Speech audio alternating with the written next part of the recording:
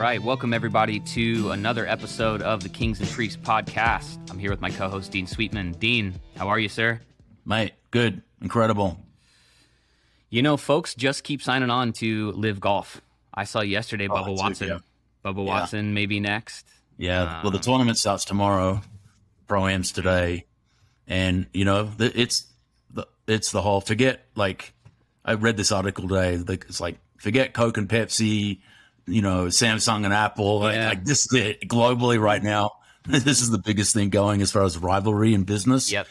And these are businesses, right? They're the PGA operates as a nonprofit, like the NFL does too, I think. But which is weird. Nonprofit that pays the CEO. The CEO $8 million a year. $6 million a year. Right. Whatever it was. Yeah. I think what's his name? Goodell's last year is the $36 million as a nonprofit CEO. That's a good sell for him. So anyway, yeah, Live Golf's rocking. I can't wait to watch this.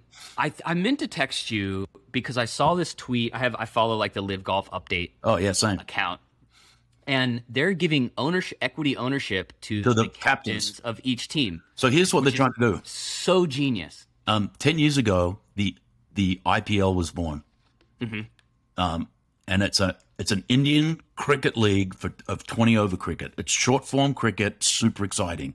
Those franchises today of those teams are worth billions of dollars. So Greg Norman, Australian, understands cricket, watches what's gone on in cricket in the last 10 years. He's like, I'm going to bring that to golf. So these will become franchises, and these team captains are going to have ownership, and then they're going to get corporate people to come in. Like I saw Adidas is going to come in, Adidas is going to come in, right, with DJ. So like this is blowing up every aspect of traditional golf, and I absolutely love it. So my father-in-law was in town this last week, and he's like the opposite. Like, there's two camps. Boycott. He's a traditionalist, right? And I just love poking the bear with him. Oh yeah. And he was like, "Oh, everyone's sponsorships are leaving them," and I'm like, "No, they're not." Yep. And it was great. Yeah, it's so cool. My buddies at the golf club are split. Work. Like it's 50-50 around here. Yeah. Like I'm on the range and, you know, and I'm like, hey man, you know, what do you think about Live? And then some of the younger guys are like, man, it's awesome. This is great. So, it's fun. Yeah. Yeah. The traditionalists are not about it, but they're not going to have much of a choice, I don't think. No, it's good. I don't think that well, they're going to have to come together at some point and share this and that. And it's going to be fun to watch. Yeah. So, okay, an interesting thing happened a couple days ago. Today's July 28th, so by the time people are listening to this will be early next week. But let's see here. The Instagram CEO comes out with this video. So I guess some backstory here. Obviously, Instagram has changed a bunch, right? Especially over the last couple of years. They've totally had to try and compete with TikTok. So it's become primarily video and reels, which I noticed. I'm not an avid Instagram person. But, you know, I use it. I post every now and again. And I'm like, man, this is becoming like TikTok. Why are they moving away from like photos? And they're incentivizing reels. You know, like if you post a reel, you may have, like our Vast account has like 1,500 followers maybe. And we'll post a reel and it'll get 10,000 views. Right. Amazing. And it's like, I don't know where's that coming from? I don't know where this is coming from, but they're incentivizing it. But what it's doing is it's messing up all the people who have built their businesses on Instagram and who Instagram has partnered with over the years to keep them on their platform. Kylie Jenner is like up and down. So the Kardashians did a post where they were basically like, bring back Instagram, bring back the real Instagram. So the CEO does a video, which he posted to Instagram and then posted to Twitter, which is hilarious. And he basically just said, hey, I know that you guys want this. And then the way he said it was, we're going to continue to support photos, which is just such a hilarious way to respond to all of the people who want photos. But basically he's saying, this is the direction we're going. Our data tells us users like video more. They're sharing more videos in the DMs. They're posting more videos. So like, you know, we're going to keep the legacy photo thing going. Yeah. But sorry if you don't like it. Video is the future. Well, there's two things causing this. One, Meta, which owns Facebook and Insta, is under pressure. They just missed earnings today. First quarter-on-quarter growth, first time. Wow. They're shifting everything to the metaverse. That's a big bet. That's a multi-billion-dollar gamble, and the second thing is they're getting hammered by TikTok, who are just crushing. Right. And then the third thing is they got hammered by Apple. Estimated loss of revenue from the Apple privacy change, $10 billion in 1 year. Oh my gosh. So break that down. Can you break down even just like in layman's terms what that did? Because I know was such a power that move. was a huge thing for Facebook. Yeah, by Tim Cook. Like to basically, and all it did, by the way, is allow the user to opt in or opt out of advertising, right, on platforms. Yes. Facebook and others. And there was such a power move because they're like, we're the kings of privacy. We're going to, give you the keys to your digital kingdom. And they can you imagine losing 10 billion in profit from having like a competitor, in a sense, not a competitor, but basically just flip the switch on you, right? And that's the power of platforms. Like, Google do it. Like Google changed their algorithm.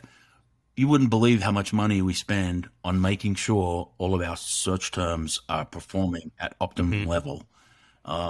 In our business, it's like we spend all this money not just on ads, but to make sure the ads work because the algorithms are changing all the time and the search terms are ranking differently all the time. It's a whole science. SEO is a whole industry. But man, what a power move from Apple. So Zuck's in bad shape. So my gut is they should have stuck with photos because that's what got them there, and they just sort of tweaked stuff. Yep. And but I think they're going to hurt their platform but having said that, they do tend to copy and do pretty well. Other people right. So. Well, that was going to be my question too, is like, so these people that are, I guess maybe what they're thinking is, okay, so these people that have built these massive platforms on Instagram, they're not going to leave Instagram. Because I bet you they're on TikTok too. They're in, right? Yeah, exactly. They're on TikTok. So the idea is like, that's become their main competitor. And so instead of creating did I break up? Yeah, and look, they've got people who produce all this, so to put it up on Insta and put it up on TikTok's no big deal when you're at that level. But I don't know, dude. It's turned me off Instagram, but I'm an old. Interesting. I just want to see the photos of my friends' kids and that I don't see anymore, right? That's why I used to kind of go on there. Anyway, fun times. Yep. Yeah, interesting. Oh, hey, you know what I thought about before we go to this next topic? Shout out to our friends at Ghost Dice who are listeners of the podcast. Here's why. Because in the span of the last year, they first of all, they launched another product last month that's already profitable, by the way, called the Ice Designer. But they're building they bought one of those ADU, like prefab ADUs that they're in their backyard to be their Which if anyone doesn't know what that is, basically LA County said if you've got a space in your backyard, you can drop a 900 square foot house in your backyard. Go for it. And everyone's doing it. Yep. Yes. So they had been looking up office space, and they couldn't get any good deals. They didn't like it. And Tony said, you know what? I want to be around my family and kids. Let's just build this thing in the backyard. So they're building this thing in the backyard. He just went to his job and basically said to them, and I'll check with him to make sure we can say this publicly, but he was telling me this yesterday. He went to his job and said, look, my business is blown up. I need to, instead of just quitting, I need you to give me a month off to test whether or not I can do this full time. And so his company said, okay. So he's got the whole month of August off, and they're going to test him doing this full time, running these two products. He's been getting hit up. He got hit up by Wayfair to put the product on their site. Yeah, so it's wild. And he's literally gone every step of the way. And he was like, look, if I get to the end of the month and I think I can still do my job and keep these two products going, like, might as well just do it. So it's like such a cool, like, talk about crawl, walk, run. He is just absolutely killed it. He has people, this new product, he has people hitting him up. And he's going, you need to give me 8 weeks. I'm building an office in my backyard. And, I got to get my supply chain set up and going. And then I'll get back to you. And so it's just such a cool shout out to the folks over at Ghost Dice and Ghost Dice Systems. You guys are killing it. So, okay, let's do this. I found last week we talked about raising money, which I thought was good and is becoming increasingly more difficult in the environment that we're in. I actually probably, yes, more difficult, but probably more what it's actually last year supposed to be was like. saving money. In many ways. So I came across a list of some uncommon questions that investors may ask. You know, there's obviously the tactical stuff, but I think especially when you're a young business, people are betting on you also. Like I was talking to someone the other day about potentially investing, and at the end of my whole spiel, he was like, "It looks like I'm pretty much just like I'm buying into you right now, especially into anything pre-revenue. Pre-revenue, yes, yeah. So here's some good questions. I just want to run through them and actually just kind of get your thoughts on how you would answer these, right? So the first one is, what entrepreneurs do you admire and why? I think that's a great question because it's like, who do you're going to at least semi-emulate the people that you look to, right? Yeah, and I think you're going to tell your age a bit, right? So I think about Steve Jobs, I think about Bill Gates, I think about, Sergey and the guys at Google, like, I've been around and following markets a long time. Mm-hmm. If you're younger, right, you're gonna know who the co-founders of Spotify are. You're gonna know, like. Yep. The big YouTuber and the YouTube brands they built, like Mr. Beast. Like I don't watch Mr. Beast, but most people don't even know who he is. But I put the Colson brothers in there that started Stripe. Obviously those guys are just legends. So I think if you're an entrepreneur, you've been living in entrepreneur land and startups for a long time, and so you're going to have your favorites for sure. But it's probably going to be a bit connected to demographics, maybe. Yeah. Cool. So number 2, how do you track trends in your market? Investors want to know that you're aware of your industry as well as where you go to find data to stay on top of industry trends, which I think is pretty cool. We talk a lot about being informed, right? So it's kind of a cool question. Be like, hey, what are you reading? What do you read? What do you watch? How do you know what's going on? Just about every market vertical has some kind of industry report, right? So we have Giving USA is a big report that comes out every year. It's around giving to nonprofits, right? So that's a big part of our business. Okay. The other thing too is I think in this is that you got to know what your competitors are doing. So a little bit back to like Zuckerberg, he goes and sees what's working and then he goes and does it better. Jobs on the other hand was the forefront and just invented stuff, right? But I think knowing what's going on in the marketplace with your competitors is a really smart thing to do. You don't want to be fixated on it too much because you want to focus and build your own products and go to market yourself. But keeping an eye on what's going on. And then I just think having your finger on the pulse from your customers, right? Like asking your customers what problems they have, just like you did the first time when you started your company to solve a specific problem. I think you got to keep on that edge, right? So our CX team are, we shifted our product managers to be much more engaged with our customers in the last 18 months. Which sounds like shouldn't you have always done that? But, we grew so fast, we kind of could hardly do that. But, our product growth. Because it would be generally like customer success person would be the main connection. They're listening, on pain points and fixing stuff. The product side of the business, the people that manage our products that we build and maintain and grow and add features, they're talking to customers more. So they're trying to hear and see what the customer needs going forward, so we can plan. It's going to take us 6 months to bring something from design and pitch it to the team and get the how long is this going to take to build, and then the UI on the front end's got to get designed, then the engineers got to go and do the back end, and like it takes a bit, right? So having a real kind of connection to your customers using your product is pretty big time as well. Which I think is great. About number 3 question, can you tell me a story about a customer using your product?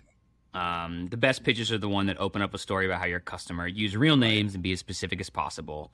And I think that's massive. In fact, I just was listening to a podcast with Jason Calacanis, and he was talking about how that's like one question, especially in this environment. He's like, okay, give me 3 customers I can talk to. And he's amazed by the amount of founders that won't connect him with anyone. And he's like, that's red flag number 1 is like, you won't let me talk to a customer. So early days, you know, right, we'd have that's customers huge, that, right? start using the online giving and their giving would go up, right? So we count that. Now, fast forward, we Yep. produce 2 to 4 minute, and we send a crew around like the country. In fact, I've got a guy, he's driving an These RV around stories. America with him and his family, and he's our video production guy. And he literally, we say, hey, we've got a customer in like Boise, Idaho. And he's like, okay, it's That's amazing. right? And they might We're be going to using do it. product. They might be using Texting Give, or they might be using our messaging product. We literally, and Yep. so we do these kind of promotion events a couple of times a year, and we bake these stories in. So yeah, like early days, have some customers who have a great experience and will be honest, and you can present to investors or whatever. But get better and better at storytelling your success and use that over and over and over again. That's the best form of advertising, man. Customers who are singing your praises.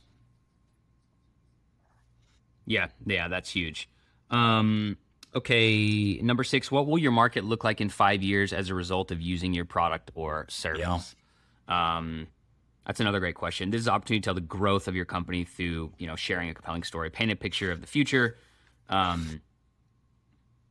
This helps show investors that you're able to envision and think critically about how your product and your customer will evolve over time. So my initial thought to that is, and I'd love to know what you think, it's like, yeah, what's the result, but also what are some of the biggest like headwinds? Like what are some of the biggest things that could go wrong? So you as the investor at least know, I'm thinking, or whoever is going, oh man, this could be a potential obstacle. And I have in 2 or 3 an, or 4 or 5 an years. angel investment with a company, and they're facing some headwinds, right? And the founder is really good. He just every 3 months, I get this update. Here's what we're facing. Here's the problems we're facing. Here's what we're doing to combat them. We cut spending. We pushed our burnout to 30 months. Here's these black swan events that could really hurt us. So like you got to be on the offense, right, in telling the truth to investors. Because if you get to like where you're going to run out of money, you're going to have to go back to them. And if they don't know the truth of what's going on, they're just going to cut it loose and go, "This is a loss," and you're dead. So communication is key on this as far as that goes. But you're also can't get bogged down in the negative too much. You got to tell the story of the TAM and the products that you're going to build and the way in which your customers, current and future, are going to benefit from all the things you're going to do for them. So it's a blend of both. Yeah, that's great. All right, number 8 I thought was really cool, and obviously this is, for a very small amount of companies that grow and scale past being a small business. But what if 3 or 5 years down the road you think you're not the right person to continue running this company? How will you address that? Huge. That's a pretty big question, Like what happens if this thing gets too big for you? How you have to approach it is my ego going to allow me to make a bad decision about the future of this company? I should be getting someone more experienced to run this business at some point. And you have the vast chunk of your net worth locked up in this company, right? So the answer to that is a lot of CEOs have too big an ego not to bring someone in who could take this thing to the next level beyond them, right? That's a thing. Yeah. Is that a big, I've literally, all I would know is what I have read about with companies that IPO. But like a lot of times if you're preparing for an IPO and you're going to approach a bank, like I'm guessing there's a lot of times where those people say, hey, listen, if we're going to put this IPO together, Mr. CEO or Ms. CEO is going to have to basically step aside and we're going to have to bring in a hired gun, or at some point after the IPO, or because there are different levels of growth in which there are different skills needed for a CEO. Is that the trend in the last 5 years is to stick with founders? Prior to that, the hired guns were the way to go. That has actually since shifted. Yeah. Because a lot of founders are really good CEOs, right? And so they're proving that they know and understand the product, the market, the fit, everything, the employees, all the things that go up to make a company successful. They're actually better than a hired gun. So there's been a shift away from that to, founder-led businesses IPOing. And that's the trend today, because there's been a ton. Look at the Collison brothers in Stripe, right? So there's no way, like, when that company IPOs, and it will at some point. I'd be shocked if they bought in a hired CEO. Those guys they've grown that business to like $100 billion business, right? It's like, why would you get rid of those guys? Yeah. So I think the trend is backing founders and co-founders, and I think that's good, actually. So that's my opinion on it. And I guess there's sometimes, like, something that I think about. One of my companies I really love to follow is Barstool Sports, because they're so unconventional, and they never should have worked. Like, it just never should have made sense for them. But there came to a point where they were going to get bought by Penn Gaming, and I think part of the deal was David Portnoy was like, "Look, I like making content. I like doing what I do, and so let's find a CEO that really fits well with." And then he works really well with. They brought on a female CEO, so it's almost like, do I have the capacity? And he's a bit irreverent too. I think for him, it was like, exactly. He wouldn't be a great, he's not, you need someone that can at least somewhat play his kind of shtick, in what he does is not really what a CEO should be doing. So, like, credit to him for staying in his lane. Like, I just want to go do pizza reviews, right, and get like 80,000 views on some pizza review that I do that boosts his brand over and over, and let someone, and then he can just be out doing his crazy stuff. Like, I see these, like they're watching a game and there's like beer and whiskey and like, it's just craziness, and he's in the middle of it all, right? Like, that was smart on his part for him to do what he does, because he's and let the CEO in the back office worry about the day-to-day. Contrary to that, great. Is cool. Well, those are just some. Elon is CEO and chief Twitter maniac, like, and says some crazy stuff. And gets hammered for it in the markets when Tesla or something takes a hit, but he doesn't care. And so there's a contrast, right, where he's like, I'm founder, I'm CEO, and I'm still going to be a little crazy sometimes. So take it or leave it. Yeah, exactly. Man, Elon, we should do like a series of episodes with him, because I just find him to be the most fascinating human being. Even this last weekend, right? Like, this report comes out that he caused a divorce between the Google co-founder and his wife, and it's in the Wall Street Journal, and he basically responds with a photo of him and the co-founder of Google hanging out together that day, and it's like, this is completely fake. I don't know what this is. And then he responded, he said, I rarely get to have sex anyway, sigh. Like, he's having a lot of kids, so he must be doing something. Yeah, exactly. Okay, so quickly, let's do 3. That was great. Those are just some of the more maybe intangible things that people need to be thinking about, so that you're not just robotic numbers, dollars, but hey, I'm a real guy or girl with a real personality, and these are the things I need to know, and people are going to ask me. So quickly, 3 entrepreneurial traits that I came across this week that I thought were good. Number 1, thriving under pressure. What separates the good from extraordinary is the ability to perform in high pressure situations, which is things like tight deadlines, negative feedback, tense disagreements, and then the ability to like take every situation as a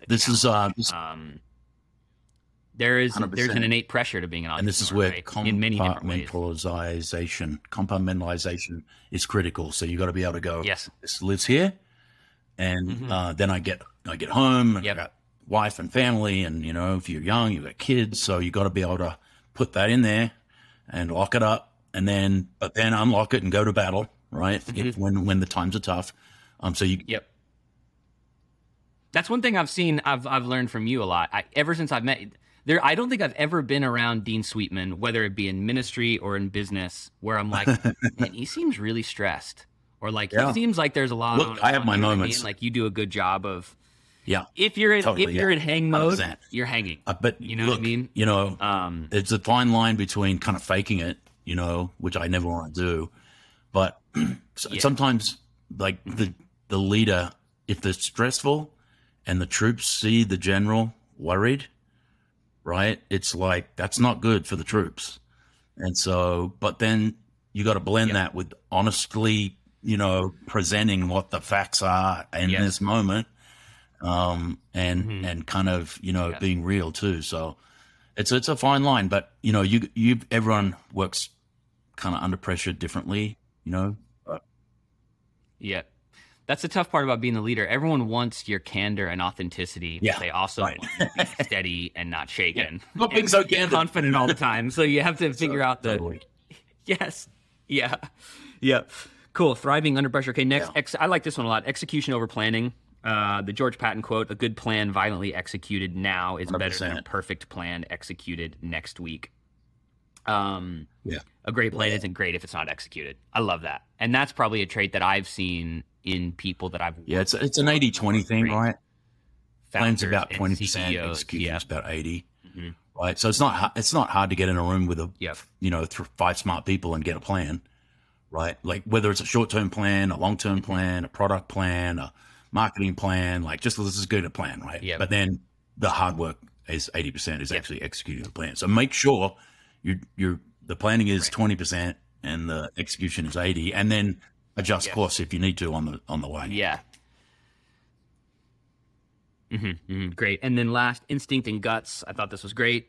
Many times you have a fraction of a second to make a decision. If you pause, time is gone. The ability to think on your feet is an underrated skill. So the ability to make a decision. Yeah, I think it's kind of proven psychologically. It's proven, and as believers too, we have access to the peace, of the Holy Spirit. So if I'm having to make a fast decision with not all the facts, I'm just going to pause for a moment. Doesn't take very long.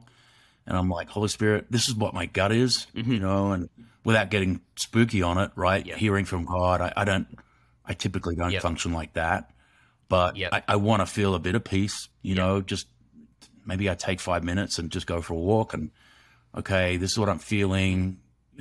Benefits, pros, cons. My gut says do this, and then you do it. You can't hesitate. You can't go. Like, you got to go. And then if you hit a wall, then you got to stop again and go, okay, I got to turn left instead of right, and have the courage to do that too. But typically, your first gut reaction is usually the right one, right? Like there's tons of books written about that. Like, go with your gut. Go and look that up on Amazon. There's probably 40 books on like the first thought. And I did this leadership feedback thing the other day with some of my management team. And it's like, I had to give the first thought about, their performance in this or that and how I thought, or how I thought they could change or how I thought they could do better. I wasn't allowed to think about it. It was just bam. And one guy, I said, cool. His strengths were solid and predictable. And then my thing was take more risks. It was the thing for him to work on, right? So it's gonna the first gut feeling is usually the right one. But don't use it if you're going from problem to problem and you're having to make all these gut decisions. There's something wrong in there. That should not be how you do it on a regular basis. You should not be surprised. Yes. That should be the outlier. Is when the decision's on you. You don't have a lot of great. That should be you just have to make a decision. 1 in 100 decisions. That should be an outlier event. Because if you're having to do that, that means there's something wrong with the system here. If I'm uninformed about a problem and I have to make a quick decision, why wasn't I informed, a month ago, where we could sit down and work out a solution rather than me have to make a quick from the hip decision? That's usually a sign that management is not working properly, I would say. Right. Yeah. Great. Awesome. Fun times. Amazing, Dean. Well, thank you. As always, we will see you guys back next week. Again, as usual, hit us up with any questions, thoughts, topics you want us to talk about, and we always want to get into those. So we'll see you next week.